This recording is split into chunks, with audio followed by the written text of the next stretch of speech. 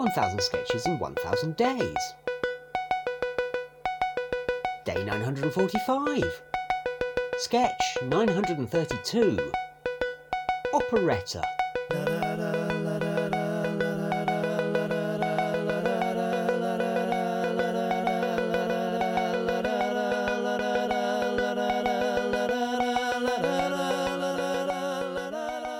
Recording started. It has, has it? It has. Welcome along, gentle listener. This is a special little day. It's another one of our lovely bits of work that the wonderful Nick Amar has done for us to orchestrate one of the songs that we've written. And so, yes, take it away, Maestro. We submit to you, O worthy one. We wish to know all. The quest for knowledge is noble, so we shall assist as we may. Oh, thank you, wise Wikipedia.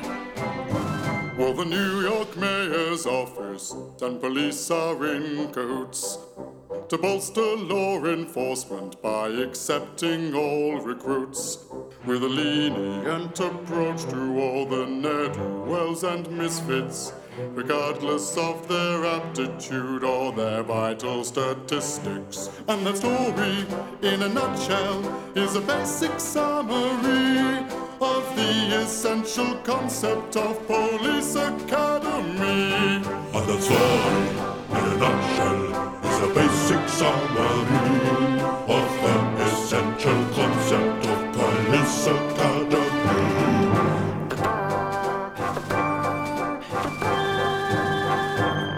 A recruit's name of Mahoney is just angling to fail, whilst conversely the lieutenant tries to make all of them bail. The recruits always win out over the lieutenant's prefecture, and there's also a big gay bar and a blowjob at a lecture. Mahoney and his cronies always beat authority, and that's the comic center of Police Academy. Mahoney and his cronies always beat authority, and that's the comic center of Police Academy.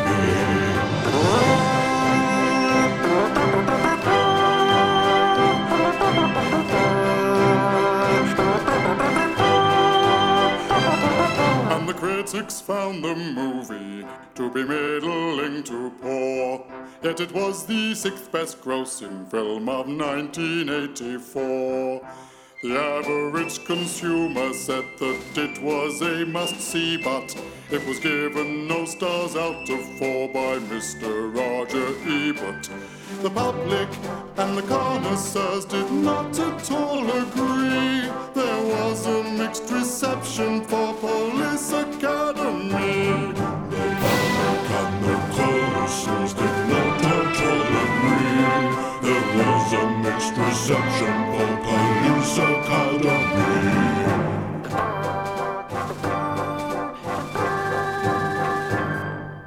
Police Academy 2, their first assignment was a film which told Actually, of... sorry, don't worry, mate, it's fine. Oh.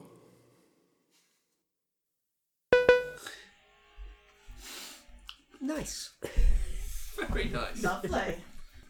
So how familiar is everyone else with the oeuvre of the Police Academy films? I've seen Police Academy. Okay. That Yes. surprises me.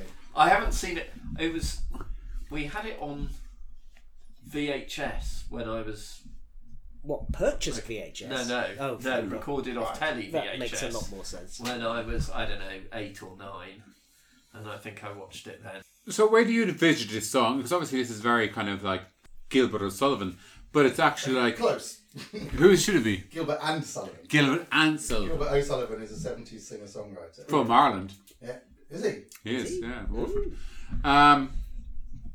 Anyway, that is like giving away the plot of the entire movies, but as part of a musical that would be a song within said kind of movie. So is this like some sort of like movie in a movie motif where there's like this is a different part of a Gilbert and Sullivan production where they're like, I don't know, singing movie critics.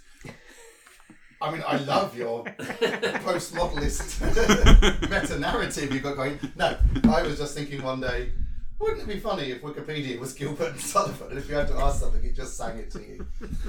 And then I chose Police Academy. But what is interesting about this, not long after, I wrote the Speed song, which is pretty much the same joke, isn't it? Totally plot of a movie and song. And it's better, the Speed one. It's even got the same joke at the end, talking about the sequel. Everyone going, nah, don't bother. Yeah. So, despite the fact that Nick's done an astonishing work, that is phenomenal. On the original music. Okay. I'll tell you another interesting thing. There's a bit, and I couldn't get the melody right at all. Like, I kept on getting it wrong. But it's obviously partly because I'm not a good enough singer, but it was also because Nick wasn't hugely familiar with Gilbert and Sullivan, and he'd written a music that was too good. And so he'd written this quite subtle chord progression and melody, and my brain was always like, bum, bum, bum, bum, bum, bum, bum. And so in the end, he just like changed his music to meet my vocal. I was like, I promise you that's closer, even though your one is actually a better work of composition. His backing vocals are also awesome as well. I mean, he slayed me when he did those. The level of production of that is far beyond what we deserve. Yeah. It's very true. It's better than you deserve too, listener. Yes. But, you know, he's available for work. This is his job. As are we all. What rates would we charge? We are not available for paid work.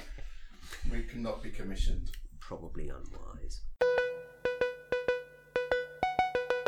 1000 Sketches in 1000 Days was written by the Albion Basement.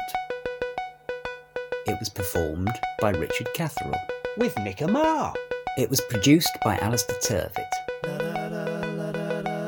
The music is by The Evenings. And Nick Amar. See you tomorrow.